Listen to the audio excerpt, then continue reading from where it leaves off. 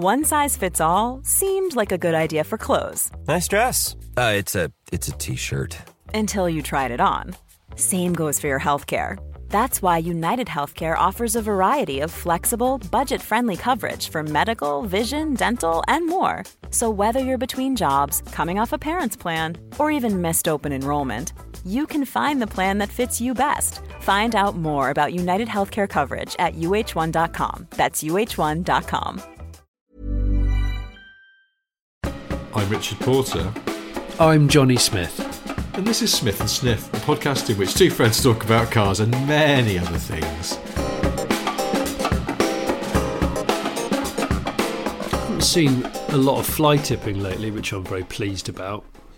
Have you not? No, not as much as normal. A couple of toilets, that just the full pan, just out there, which is ironic because I pull into said gateway usually for a quality piss vista. And it's interrupted by a sort of toilet that's been wrenched out of a renovation house and then just thrown over a gate. I kind of feel sorry for the abandoned toilet. Doesn't quite make sense. Yeah, and I also feel sorry for the person who's got to eventually clear it up. Oh yeah, because it's a horrible something. It's unsavoury, isn't it? Having to handle a used lavatory. Well, it's unsavoury having to handle someone's, like you say, tipped rubbish, which I just think is... Yeah. My brother thinks it's very low in the sort of food chain of crimes, as in it stoops very low. I'm not down with it at all. It's casually twatty, isn't it? It's just... Yeah, I think if I witnessed it happening, I don't know if anyone else would do this, but I would intervene. Would you? I think I would assess the situation very carefully because I think if your moral compass allows you to fly tip, it might also allow you to have at someone with a claw hammer. You reckon? If they called you out on your fly tipping. I don't know, it's just a hunch that I've got. I would size up a number of factors, starting with the van. Well, if it looks like it's generally disregarded and it's living a horrible life.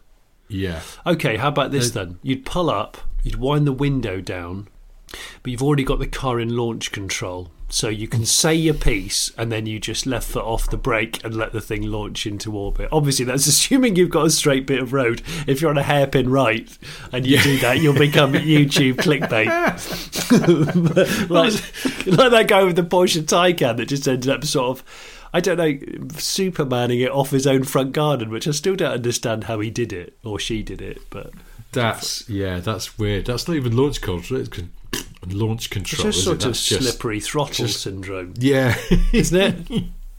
I think this has been documented though that sometimes when people accidentally clog it, there's a sort of what would you call it? Like a kind of target fixation thing, where they become incapable of lifting off. It's almost like they just... Oh, well, like you're being electrocuted and you can't let go of the fence. Yeah, which is the one... Is it DC that you can't let go of?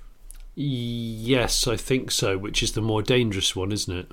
Yeah, and it's the one where in the pits at Formula E races, they have a man with a big hook. They have the shepherd's crook, which is made of nylon. The shepherd's crook, yeah. That's right, the nylon crook warrior, yeah. It's quite sobering sight. It's horrible. When you find out what it's for. So, yeah, that's... There's a lot of those hanging around Rimac. When I did a factory tour of Rimac... Was there? Yeah, there was a lot of shepherd's crooks on the wall, yeah. Ooh.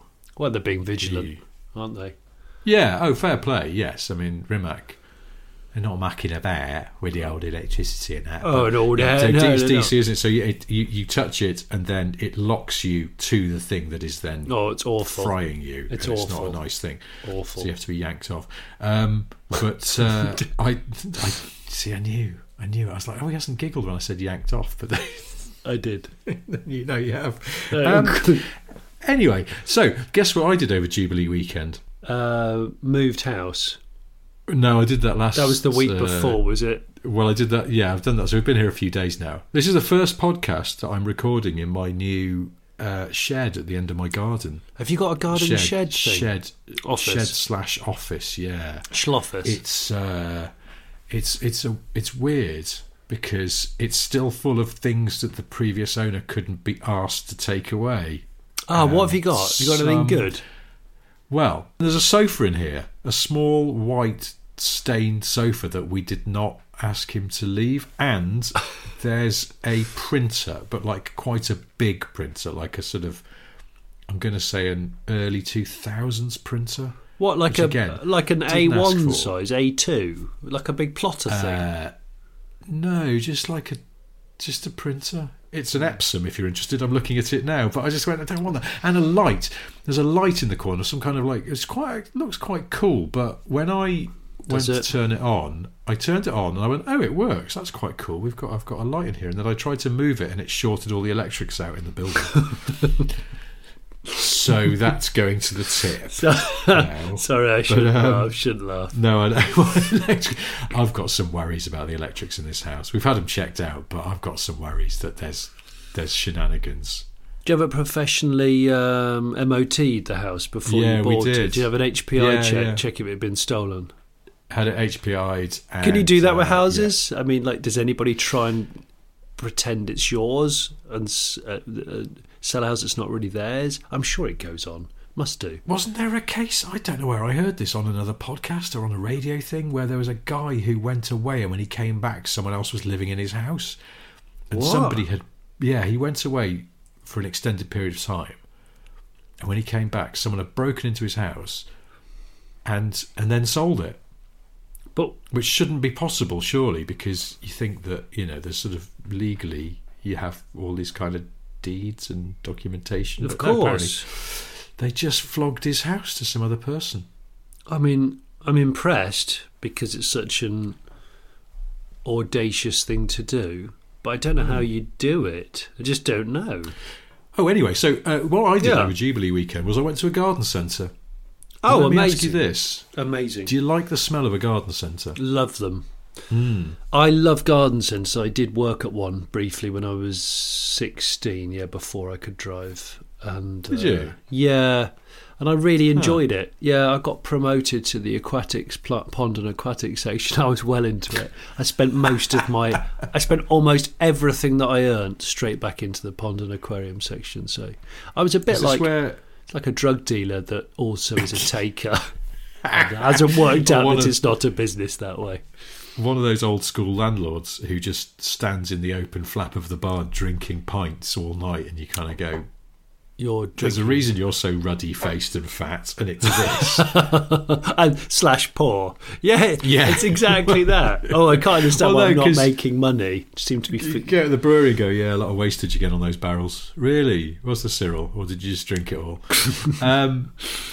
So, yes, what was I saying? Oh, well, no, is this where your enthusiasm for fish comes from? From working in a fish section?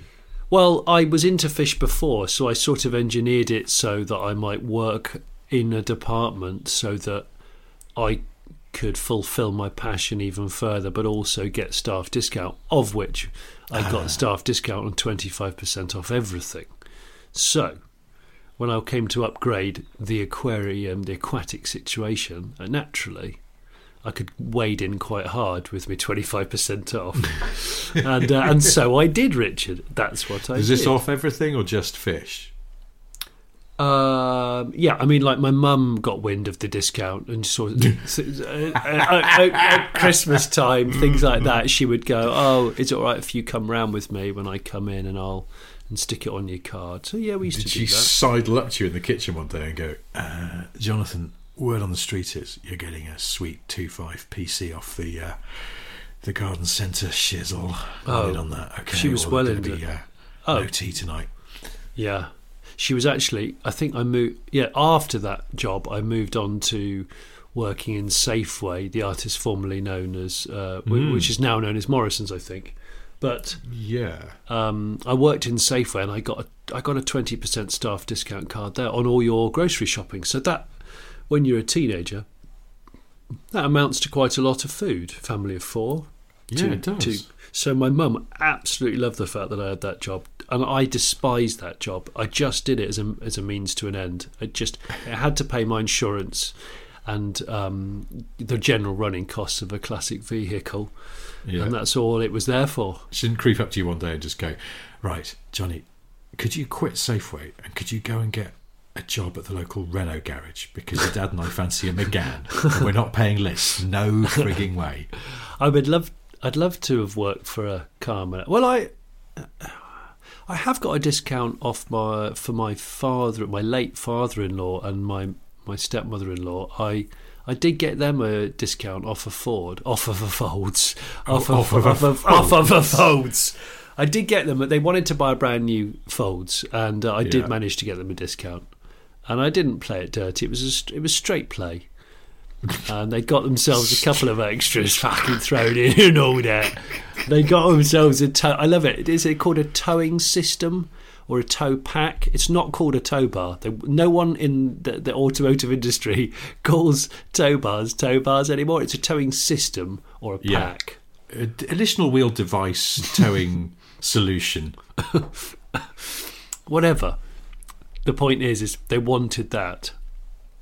And there was one other extra, I think, and I can't remember. It was something quite dull, like I don't know, Ford embossed rubber mats, over mats. You can always tell a sign of a worshipped car. There's at least 2 overmats. I've actually bought a car before that had 3 overmats. That's like 3 duvets on a bed.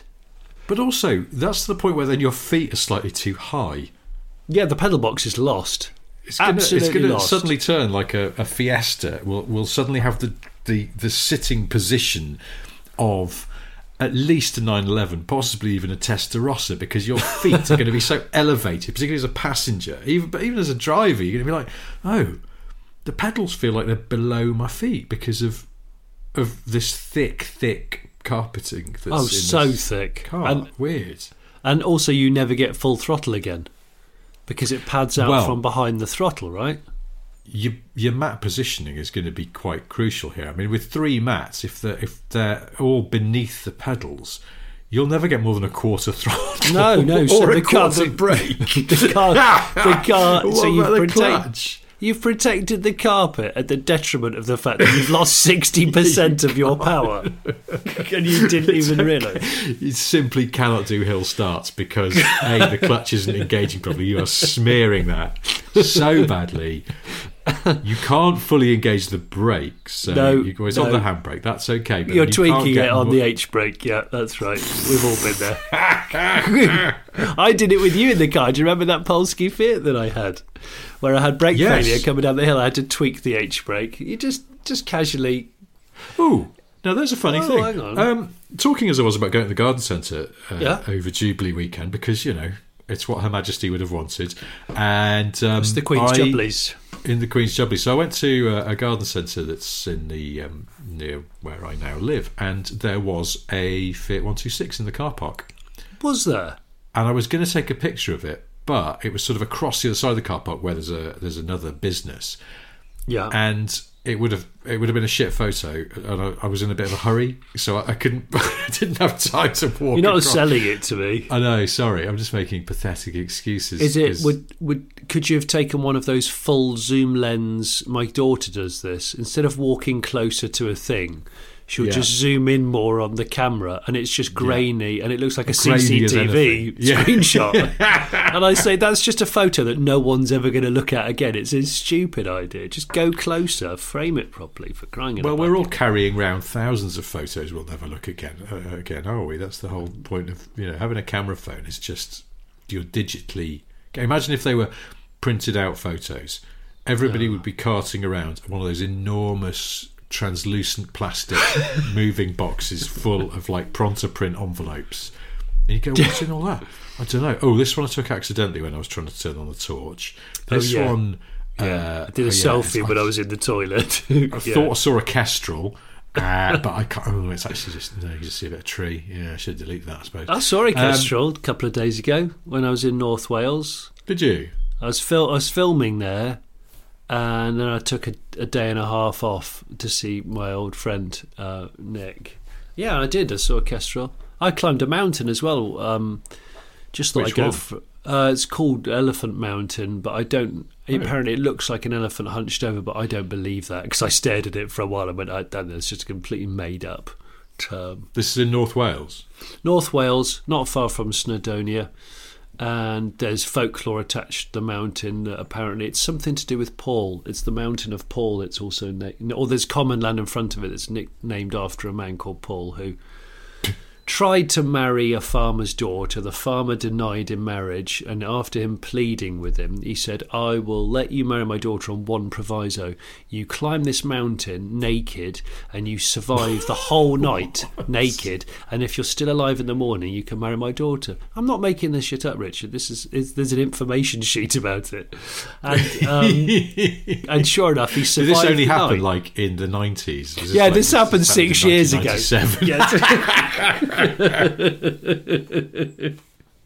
And he survived.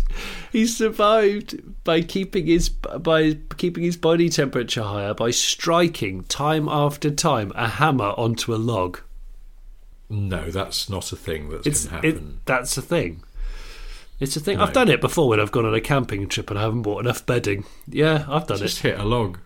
Yeah. Hit a log time and time again, but with no clothes on. Gets the locals talking. Keeps you alive. There's just so many benefits. Get a mountain named after you. Yeah. There's no Johnny Mountain, is there? Johnny Hill, whatever. Well, not that we know of, but yeah. Anyway, so I went to the garden centre. I saw a Fiat 126 across the other side of the car park. Too in a hurry / lazy to go across and take a proper picture of it, so I just didn't take a picture at all. Went into the garden centre and I thought, I haven't been to a garden centre for as long as I can remember, which is I just haven't. I've had no cause for it. And I thought as I walked in, I'm going to get hit by the smell in a second. And I do like that garden centre smell. Yeah. It wasn't there. It wasn't. No, because this place is quite... A lot of it is outside, but then sort of covered. You know, it's got open-sided thing. And I think that allows the smell to escape. And there's only one indoor bit, and the smell just wasn't... It wasn't there. What do you need, though, in order to create this the smell? You need... let's think what you need. You need some pet feed. Yeah. Plants. Potting compost. You definitely need a scented candle section. It's usually Yankee Candle because they seem to have cornered the market.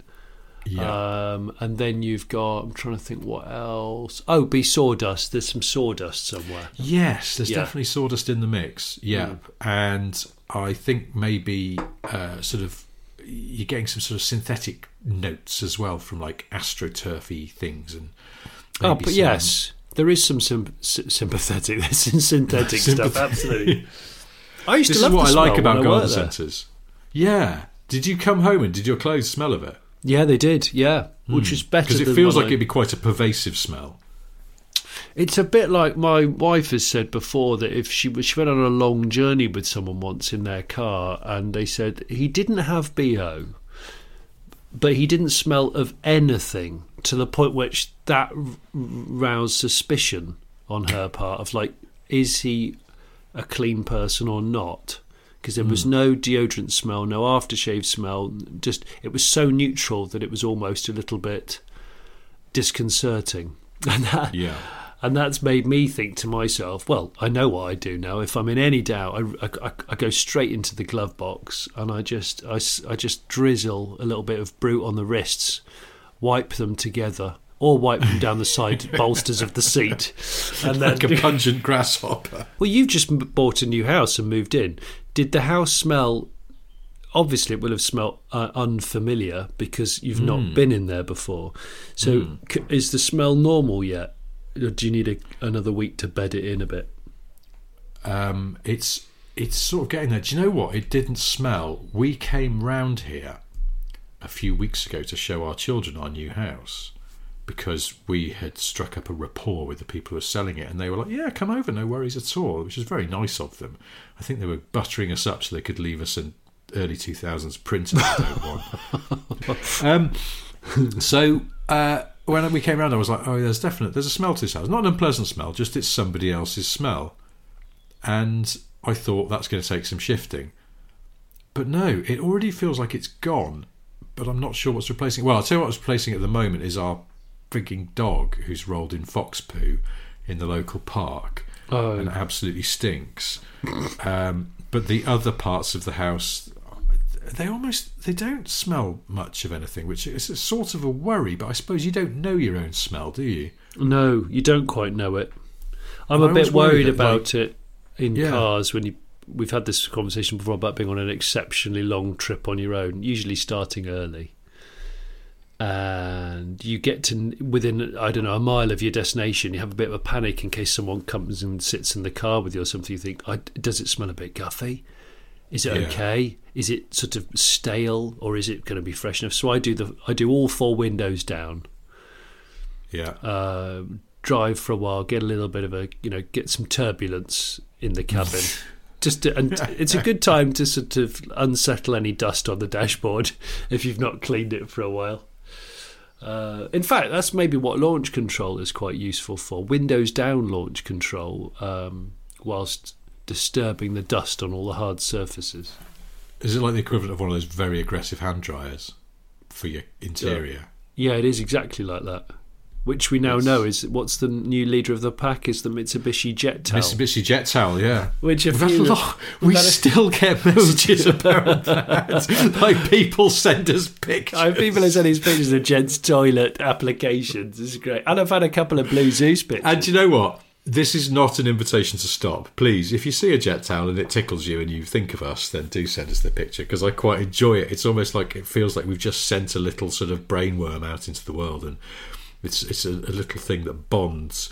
If you ever walk into a loo in an airport or somewhere, particularly abroad, because the jet towel seems to have got a good foothold in other countries, from what I gather. Yeah. And you happen upon a person, probably a man, I would say, given our demographic skew, then and they're taking a picture of a hand dryer.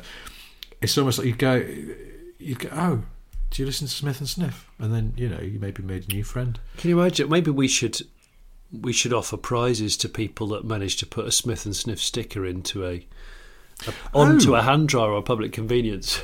Yeah, we need to get some just little circular kind of guerrilla marketing stickers, don't we? That we could just give out to people. Maybe we should. Yeah, but obviously we can't recommend that they guerrilla stick it on things like road signs or services, motorway services, or I don't know, your next door neighbour's car who's doesn't ever look at the rest of the windows. Nigel Haver's back trying to present a programme about antique clocks.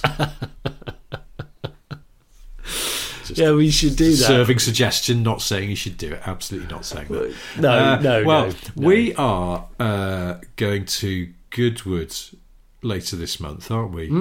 Is it too late to get some little stickers made up that we can just carry a massive roll of them round? No, I think kind of bloke at a carnival with tickets. I think we could do that. We should do that, or we should. Look like real low end of the food chain drug dealers, where you letting people have just a cheeky one, and it's just 50. It's just 50 pence, just 50 pence. Go on, have a go on that. Have a little tickle on that, mate. Go on, come back if you want more. Tell your friends. So it's just starting out in the game. You just. Of course, I realise this could backfire because we'll never get. We're going to Goodwood to go and do some presenting for the Goodwood Channel. Yes.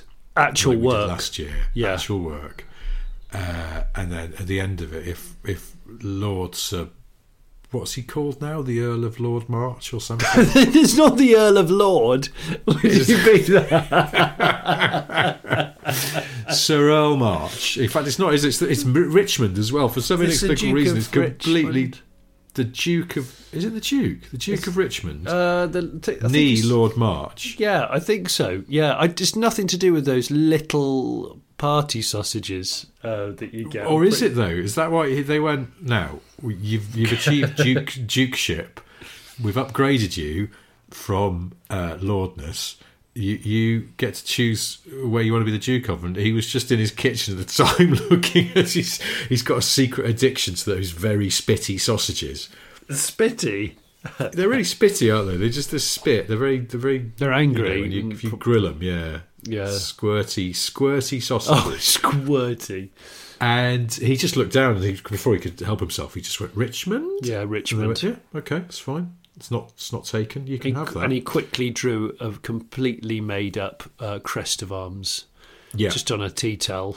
On a serviette. Sausage? No, it's a one of those big things that it's a scimitar. Ride on behind a speedboat. It's a scimitar sword. Yeah, sausage-shaped swords. A pork sword, if you will. Stop it. Yeah, he said, no, that's not what you think it is. No, it's not. No, I promise you. It's a Parma ham dagger. That's exactly what it is. 2 more from them later.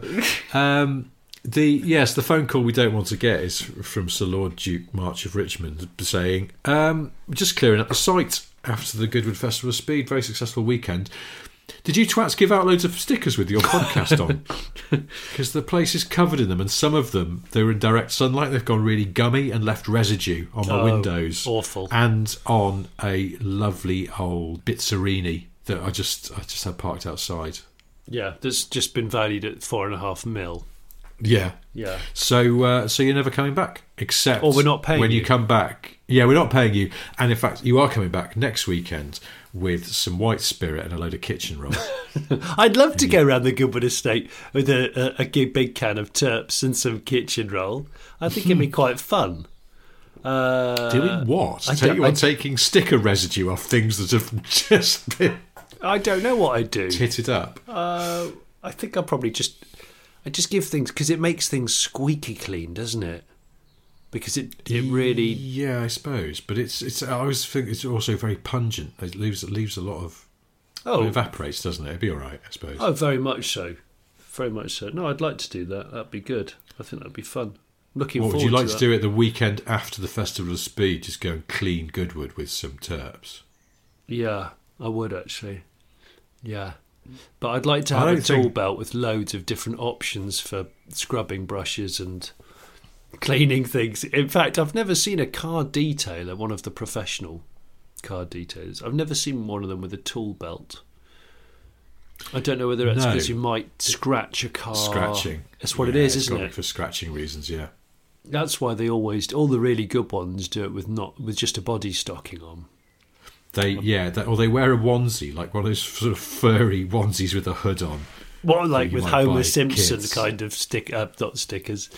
Or like a dinosaur. It's got spines down the back. Soft spines, yes. Oh yeah, soft, of course. In fact, you can use them. Just that final bit of, it's just a little bit of a bloom on one of the front wings of a lovely old Ferrari 275 GT. Just rub your arse in your lovely soft dinosaur onesie. Just takes that bloom off it, brings up the shine. I'd like that. I'd quite like to see people getting a bit more artistic with Nomex in the racing circles. This is not a sequence in the movie Sing. Have you ever seen that? No, I haven't. No, what happens it's very in good. Sing? Well, there's a koala bear, which he runs a theatre, which is in trouble. Of course he does. And he's financially in peril, and he has to go back to what I think is implied as his old job, which is that he gets someone to throw a bucket of water over him, and then a load of soap, and then he just rubs himself around people's cars to clean them. What, a koala? Yeah. Okay. And then his mate, who's a sheep, joins in, and the sheep dries while the koala washes. Of course, it's a lamb's wool mitt, isn't it? The sheep. Yeah. But with a heartbeat. Yeah. Yeah, but in a way, sort of a very dynamic lamb's wool mitt, because it can kind of, sort of self-guiding drying system. I don't know. I mean, it is an animation, to be clear. It's not a documentary or anything. No, koalas can't run theatres. You've just got me thinking about people sending in pictures of Mitsubishi jet towels. I did actually take a picture a couple of weeks ago of a really awful Dyson hand dryer, just to reinforce the fact that it just doesn't quite solve the problem, because there was a huge slick of water all down the wall and then a pool of water down below, just waiting for someone to fall over and break their legs or hips. And I took a photo, and as I was taking the picture, there was nobody else in the gents' toilet, but I did worry that someone would burst through the door, because some people come... Yeah. Some people enter gents' toilets quite aggressively, don't they? Like a saloon door. They do, don't they? Yeah. And I was worried that I'd have a camera there and they'd think I was a nonce or something like that. I'm going to use the term I mean, what would you think if you saw someone who got their camera out? I think my first thought would be they're taking a picture of themselves, like doing a mirror selfie, depending on how old they were. Yeah, that's true. That would be my first thought. My second thought is they're doing a knob pic. What, in the where the hand basins are? What? Well, people do things, don't they? I mean, people are crooked. People are so crooked. What an awful idea. There's that thing, isn't there, that says if you can imagine it, someone's done it. There's an old saying, but which is, I don't know, because I can imagine somebody like throwing gravy over Burt Reynolds, and I don't ever think that happened. So It's not entirely true, but I'd love to have met Burt Reynolds. I think he would have been. You're going to say you'd love to have thrown gravy. No, I would not like to have thrown gravy over anybody that I really liked. Disrespectful. No, really disrespectful. No, it's not my thing, really. Gravy throwing. No. Oh, I know. I was going to say it last podcast, but I restrained myself because I realised I might ruin the moment of the video that goes out on my channel, the Late Break Show YouTube channel, that coincides with this cast, is a Metro 6R4. Driving one on the road for the first time and meeting a guy that owns one, and and it was so much fun. Hey, it's Ryan Reynolds, and I'm here with Keith, co-star of my upcoming film, If, only in theaters May 17th. Do you want to tell people the big news? All right, I'll do it. Sign up now and you'll get unlimited for $15 a month and 6 months of Paramount Plus Essential Plan on us. MintMobile.com/switch. Upfront payment of $45 equivalent to $15 per month. Unlimited over 40 gigabytes per month. Face lower speeds. Videos at 480p. Active Mint customers by 531.24 get 6 months of Paramount Plus Essential Plan. Auto renews after 6 months. Offer ends May 31st, 2024. Separate Paramount Plus registration required. Terms and conditions apply if rated PG. Here's a cool fact. A crocodile can't stick out its tongue. Another cool fact, you can get short-term health insurance for a month or just under a year in some states. United Healthcare short-term insurance plans are designed for people who are between jobs, coming off their parents' plan, or turning a side hustle into a full-time gig. Underwritten by Golden Rule Insurance Company, they offer flexible, budget-friendly coverage with access to a nationwide network of doctors and hospitals. Get more cool facts about United Healthcare short-term plans at uh1.com. I can't remember how I've segued into this. It's just suddenly popped into my head. I think it was because someone threw gravy over you. I kind of felt like that because it's a very sweaty, hot, slightly nauseous place. The cabin of a 6R4. I hadn't anticipated on the loudness. He had emailed me beforehand. A chap called Dan who owns the 6R4, and he said, "Listen, I've got kind of like helicopter pilot headsets in it, comms, because it's incredibly loud." And we were like, "Well, what's loud?" And he went, "Well, when you're on it a bit, it's about 90 dB." I went, "What? Is it?" He went, "Yeah, because, the sort of front of the engine is about 12 inches away from the back of the seat, and all that's dividing you is a thin, wobbly piece of plexiglass." And you're like, "Really? Oh, bugger." I sort of, for some reason, had underestimated the intensity of the experience. What spec was this 6R4? Was it Clubman? Well, it's like a lot of them. It's led a peppered life. This one started as a Clubman and then got used in rally. It got bought by Autoplas, who make plastic accessories for cars like the rear window louver off of the 80s and the 70s, and they campaigned it, and I think it was modified from Clubman spec to do a bit of that. Yeah. And then it went into quite a long string of privateer rallying and stuff. So, but actually it's been the previous owner blew the original engine up, so it now has a Ford Jag 3-litre V6 in it, which is it called the AJ30? I actually can't remember what it's called. Oh yes, or is it classed as a 3-litre Duratec? Duratec. Well, I think Jag sort of just gave it a name, didn't they? But it is a 3-litre Duratec, isn't it? Same as the Jaguar would probably go. Actually, we made some changes, but yeah. What do they call it? I can't remember. Anyway, it doesn't. But that motor, so it hasn't got the original 6R4.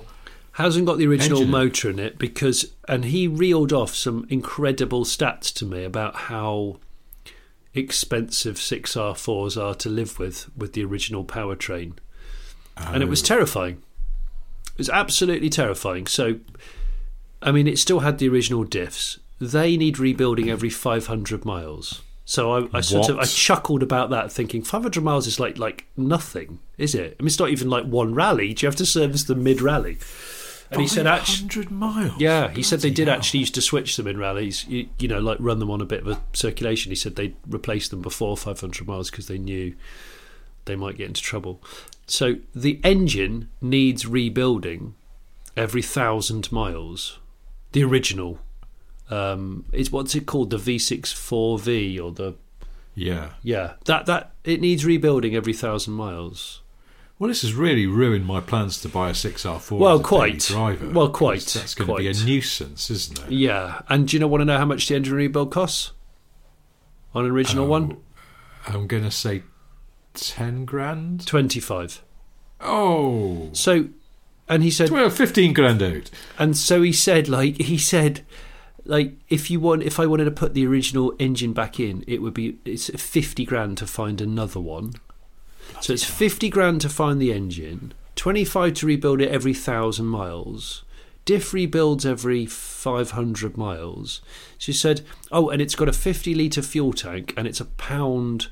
It does a litre a mile. What? So we went out for a 10-mile blast, and we used 10 litres of fuel. It might have been even more than that because we did a 0 to 60 blast. And I walked away in just disbelief of how hungry / thirsty the 6R4 is. It's an absolute cookie monster of a car. It just wants to devour everything. So it does a litre a mile. A litre a mile. So that's less than 5 miles per gallon then. Something like that. Yes. Bloody hell. Yeah, I was like that too. But that's with the Jag engine. He says it.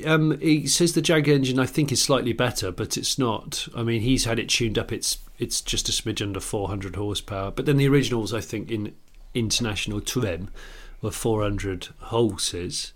Yeah. But yeah, I mean, it's bonkers, just bonkers. So he said the Jag engine is the same power, but it's $3,000 for a full rebuild, and that has to be done every 3,000 miles. So a very big difference in cost. And on that basis, he's in, and he'll let me drive it. I had to insure it for over $200,000 car now. Yeah, because there's so few of them left. Yeah, and I think that's the thing. And probably one with its original engine, and that's got some. It's like one of the ex-works cars. Where are they now? Probably like $500,000 or something. Perhaps if they ever come up, which I don't know if they do. They probably are. But you have to drive on with a self-adhesive moustache, Tony Pond moustache on. Otherwise, it doesn't quite feel right.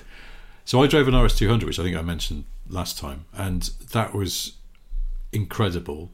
But I don't know any of the stats about engine rebuilds and diffs and things like that. I drove Ford's Heritage car, which I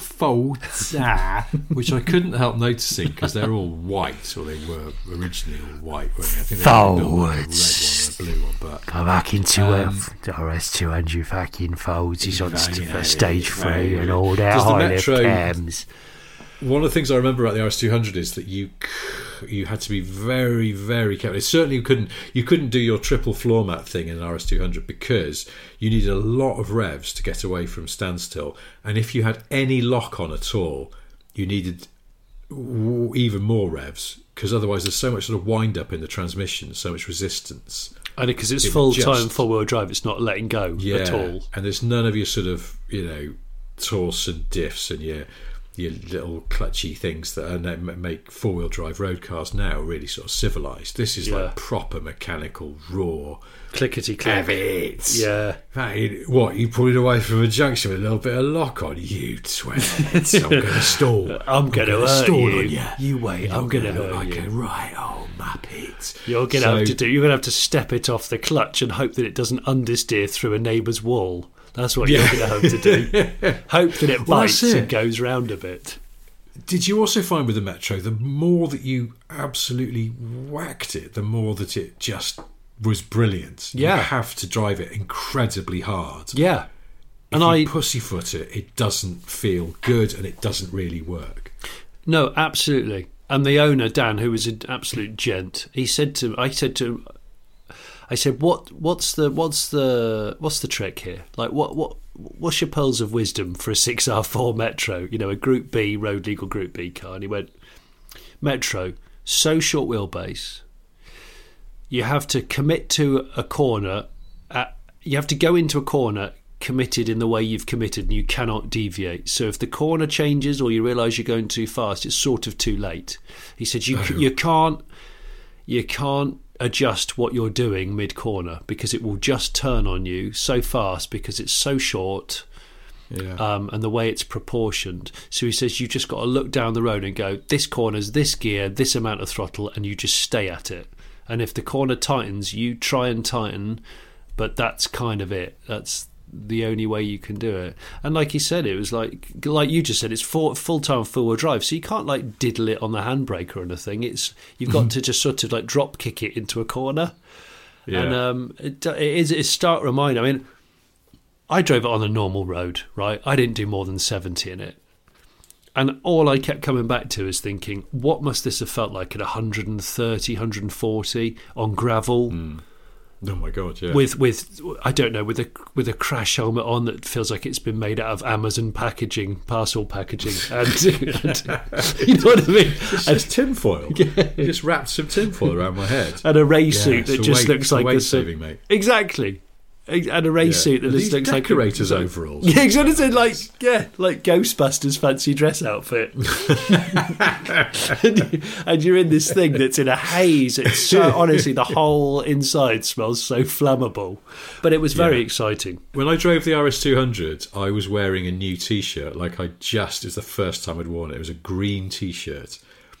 And when I took it off that night when I got home, I'd sweated so much in a new T-shirt that some of the dye had come out and my torso was sort of slightly green in places, like a crap Hulk. I'd sweated and sweated. It was so hot and intense in that fold, and I imagine the Metro's the same. That is the ultimate fold, so isn't it? In some ways, it's homologation bloody folds. Great, so good. So good. Somebody put a picture on Twitter last week.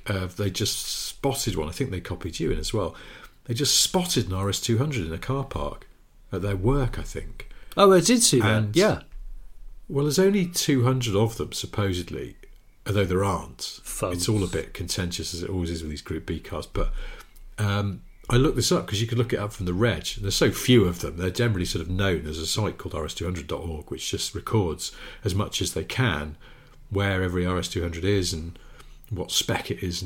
And this turns out to be one of the so-called RS200 Plus cars, which is cars that were built from spares after the event. And this one was built by I can't remember the name, Mike, some other guy who ran the rally team.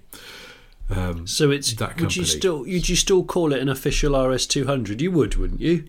You would, but they're slightly less valuable. And this guy piped up on RS200.org's forum, where someone went a few years ago, this car's up for sale, it's just been sold. And this guy piped up and went, "Hi, I bought it." And he said, and this was about 2015, he said, "I know that it's not as valuable as a legit factory made or Reliant made, as they were, weirdly, but it's not, doesn't have that provenance, but it is built from the right parts in the right way by people who knew that car inside out, but they're still just sort of slightly less valuable." So because of that, I feel like I'm not going to be a complete sort of, I'm not going to be precious about it. No. So, and I'm going to try and use it. And then, sure enough, fast forward 7 years, and somebody just clocked it in their work car park, and then somebody else piped up and said, "Oh, I saw it in a petrol station, and I saw it here." And so it seems like this guy just uses it, which is fabulous. It's fantastic. It's absolutely fabulous, because you just get a chance to see these things, and that's what I felt like in the metro, driving through all these villages, and it was a really warm, sunny British summer day. And we were in this stupid car, just a ridiculous thing. And every time we got out of it and looked at it with all of its crooked proportions, its Group B, it's like all the cool Group B cars, they just look like somebody's intentionally just pissed around with all the proportions to make them look awkward. Because none of them exactly flow, do they? You wouldn't call them, they're not design masterpieces in terms of that. They're engineering masterpieces. They're not. Yeah. I don't think any of them are gorgeous. But no, it's great. I don't know. I find the Metro is just brilliantly like, "Oh, I'm ugly. Deal with it." It's like the Gruffalo of cars, isn't it? It's just like, look, he's got horrible spoilers coming out of his roof, but he's got an underbite. That's that front bumper. Got an underbite. It's got an underbite. It's a come and have a go. So have it. Come on. Probably be a Brummie though, wouldn't it? Come on. Birmingham. Oh, of course it's. Right. Don't fucking mess with me. He's a fighty Brummie. But I find the RS200 has a sort of a kind of, it's not pretty, but it's kind of fugly. 205 T16 and the Delta S4 in their road going versions actually, I mean the 205 looks a bit like it from a distance. You might mistake it for a GTI with one of those dimmer kits. Yeah. What was it? Oh, well, I suppose Sport Quattro is a bit weird, isn't it? It's like a Audi Quattro. All the whole Sport Quattro thing's hilarious when you think about it, because it's worth 5 times more than the normal one, but doesn't look anywhere near as well proportioned or handsome. So actually, you're buying it because it's rare and it's got more. I know it's got more power and it's there's less of them, etc. But it is an ugly thing. Yeah, no, it's looks stumpy. Like it's just silly wheelbase. The one that looks really mutated, that they've just messed with it, is the lesser spotted Citroen BX4TC. Yeah, where it's like the front overhang is the same length as the rest of the car. Yeah. I didn't realise the guy who owns the 6R4, because I said, "Is this the shortest Group B car ever?" And he said, "Oh, it might be." He said, "Although they did do, that was very short-lived, a Talbot Samba."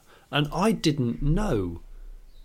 I'm still not sure. If any listeners know, I've never known of a Talbot Samba Group B car. Maybe you have. But no. But maybe it was one of these attempts that lasted about one weekend, and then they just went, "No, this is either too lethal or just silly. Can it now?" I think they had a thought, and I think there were like what would have been then, Group N or Group A Sambas. They were going to do a Horizon Group B car. Oh with, my gosh. Which Lotus were getting involved in, and they did build, and there still exists at least one of the prototypes. But it was a bit cack, I think, by all accounts, that some of the work that went into it, mid-engine 4-wheel drive, but just they couldn't quite get it working. But a lot of the work they did on it fed into the 205 T16, so it wasn't in vain. Right.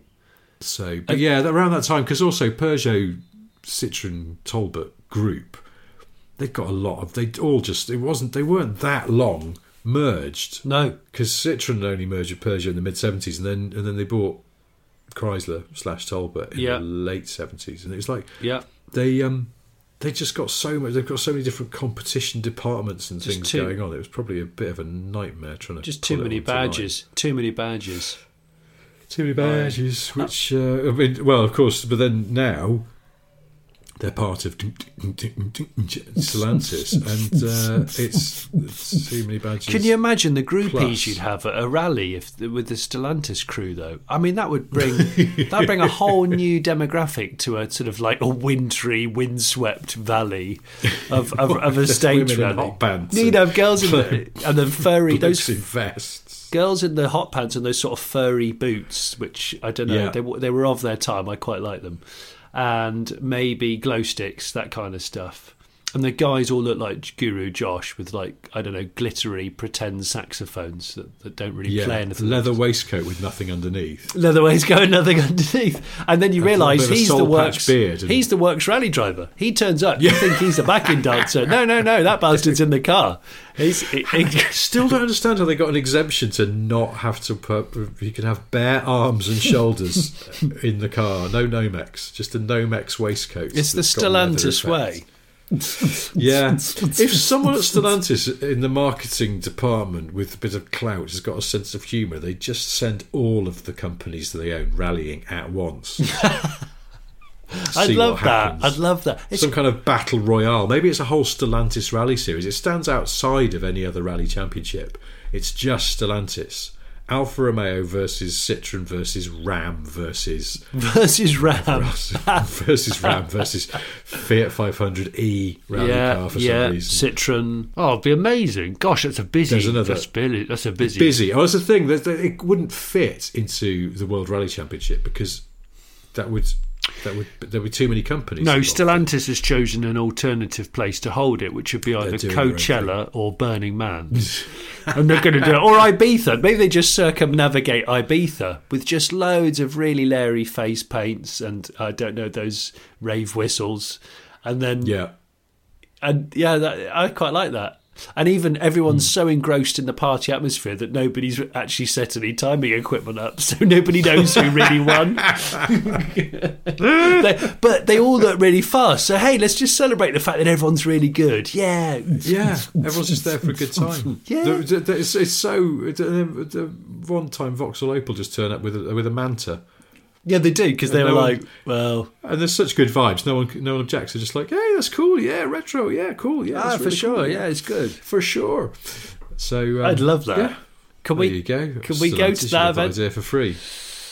So we love you, Stellantis. You've got it going on. Can we just say that? I think...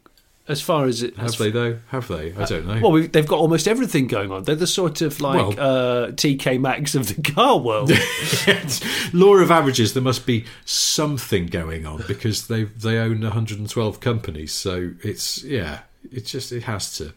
going on. There's a lot going on. There's a lot.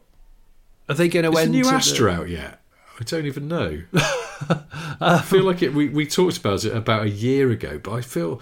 Is it on sale? I don't think it is. And if so, how come I haven't seen any? No, I don't think it is. Because you would have seen it. But I might be wrong. And all that. Yeah. I think Stellantis needs to sell more merchandise, that's all I'm saying. Funny enough, when I was leaving, I don't want to harp on about... garden centres. Maybe I do. Yeah, I feel like we've wasted this podcast talking about Group B cars when we could have been really deep diving on garden centres. If you say it quickly, it sounds like groupie cars, not Group B. It's groupie. So is there a conflict there? You're either into Group B or it's a groupie car. Groupie. I don't know. I don't know what you're saying. Anyway, I was leaving the garden centre and I saw someone in a Vauxhall Mocha, but it had got. I presume this is something you can order.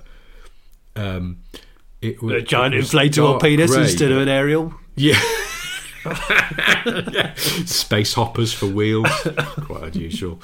No, it was dark grey, I think, but it had like orange accents all over it, including, I think, on the wheels.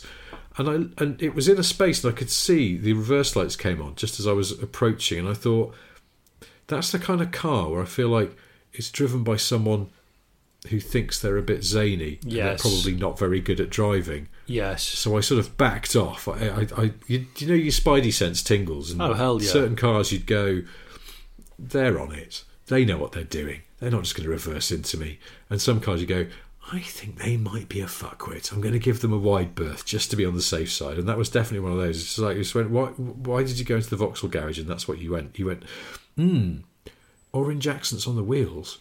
Zany. Yes. I was going to say, yeah, it's zany. It's just zany. Some kind of it's the kind of car Sue Pollard would drive. I think half of the listeners won't know who she is. I'm just trying to think of a modern version of.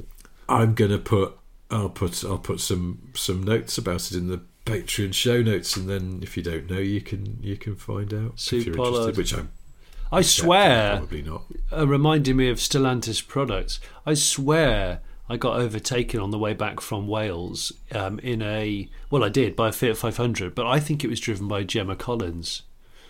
The GC. Yeah, I'm absolutely certain it looked just like her. If it wasn't her, it was somebody trying to look like Gemma Collins, which I guess it's possible, isn't it? I guess so, yeah. Mm. I mean... And it was... I was a little bit taken aback. Not enough to give chase or anything.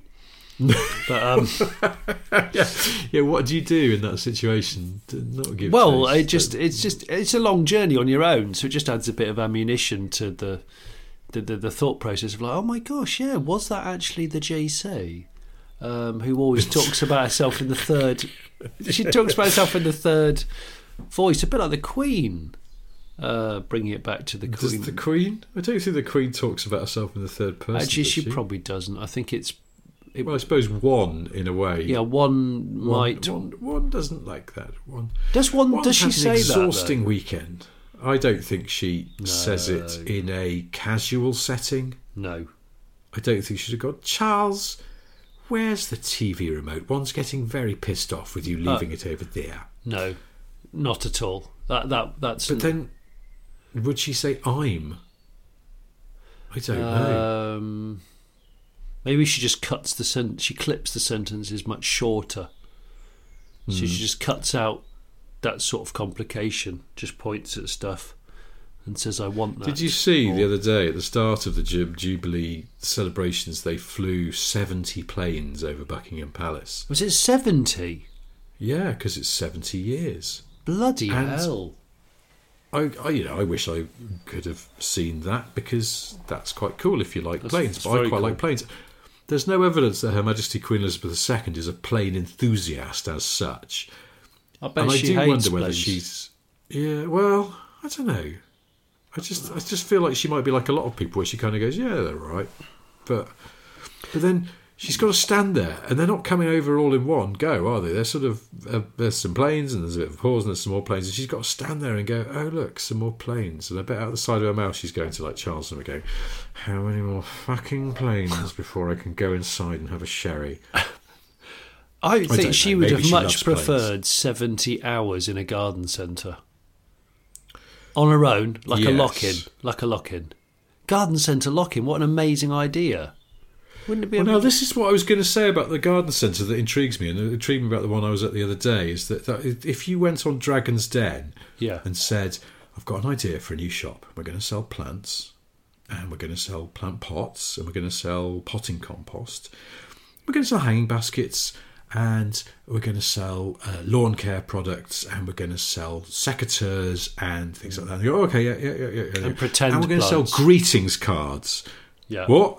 Yeah. Right, excuse me, Duncan Ballantyne. Yeah, sorry, you're going to sell all the things for your garden, and you're also going to sell greetings cards. Yes, and a small selection of books, and we might also sell some shirts. What? No, this business model's too diffuse. It's too diffuse. No one's going to go with this. No, just concentrate on one thing. Is it your clothes shop, your card shop, your book shop? No, you can't do this. No, I can, honestly, because I'm going to call it a garden centre. Yeah. No, I'm out. And it's, but this is the business model that garden centres have carried on with for what, like 40 years? Probably more. Oh, quite a long time. And they go, sorry, Duncan, before you go out, let me tell you, here, I've got a jar. Have a whiff of that. Oh, it's got a nice smell. Yeah, well, the whole place is going to smell like that. Right, I'm in. I'm going to give you £50 million for 2% of your business. What, just on the basis of the smell that's a little bit like pet food, a little bit like sawdust, a little bit like old women's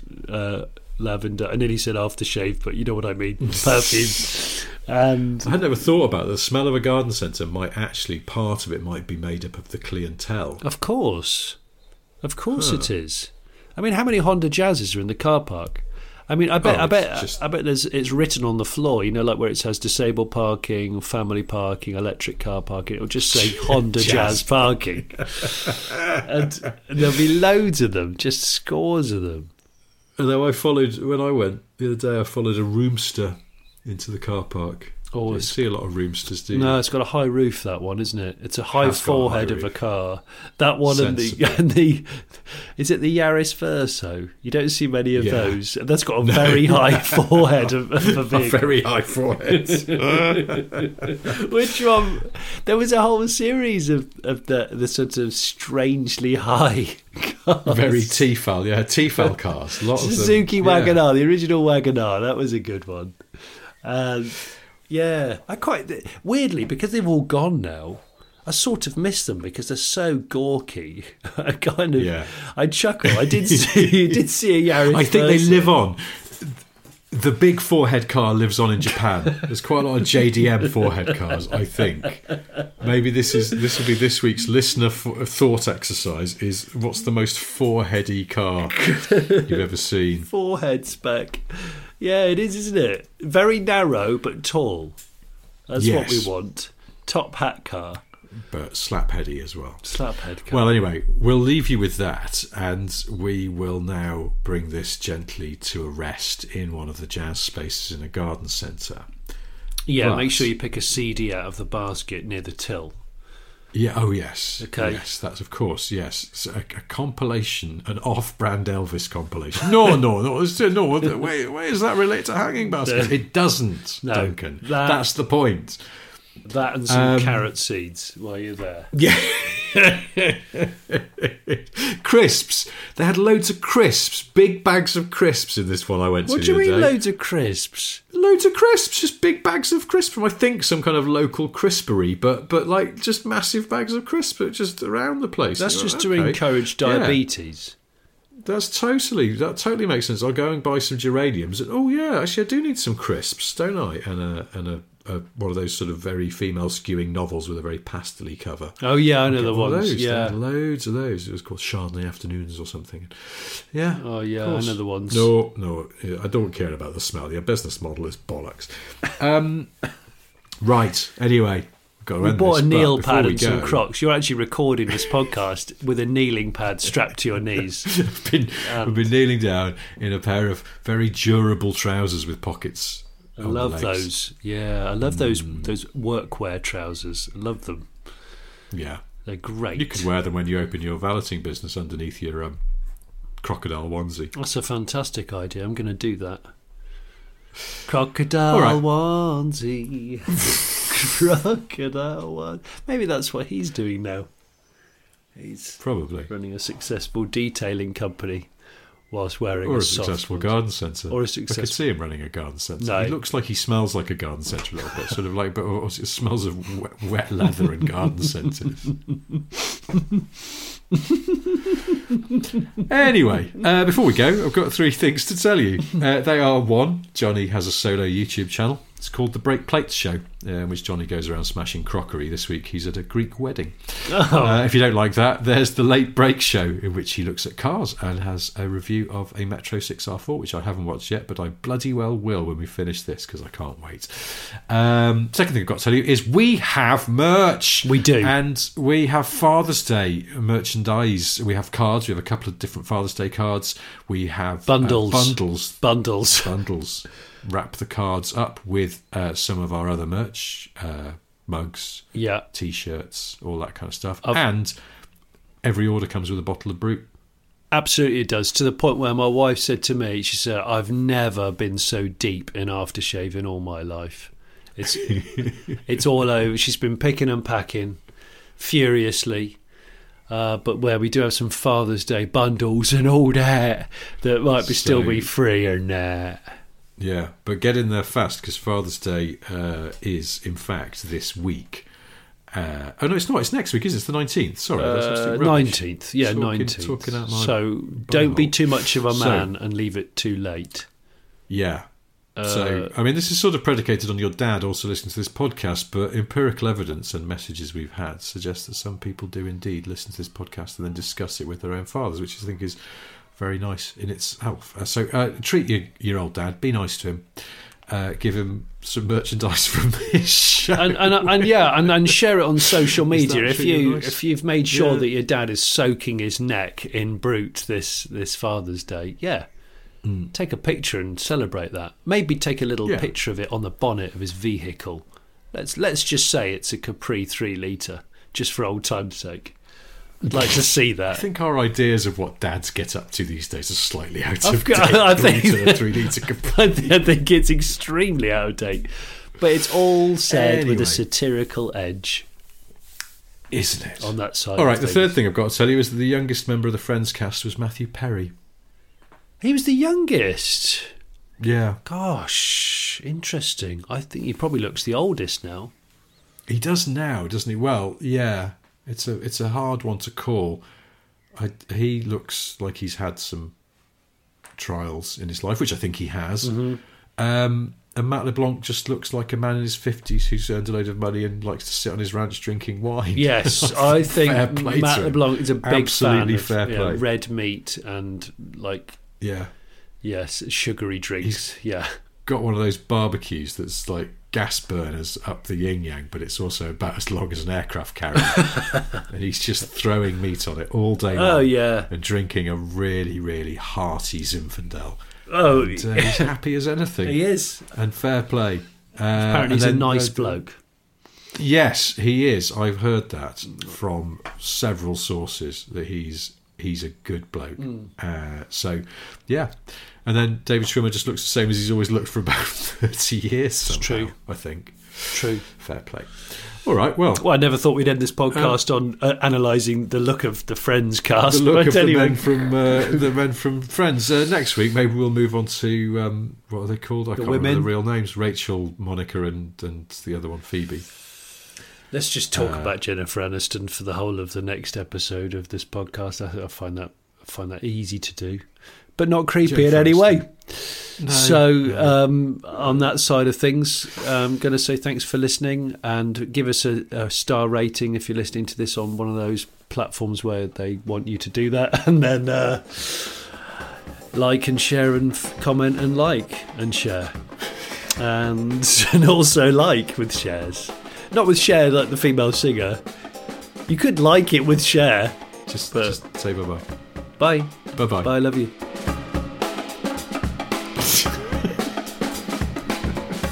You hang up. No, you hang up. No, you hang up. No, you hang up. No, you first. Oh, you hang up. I'm going to ring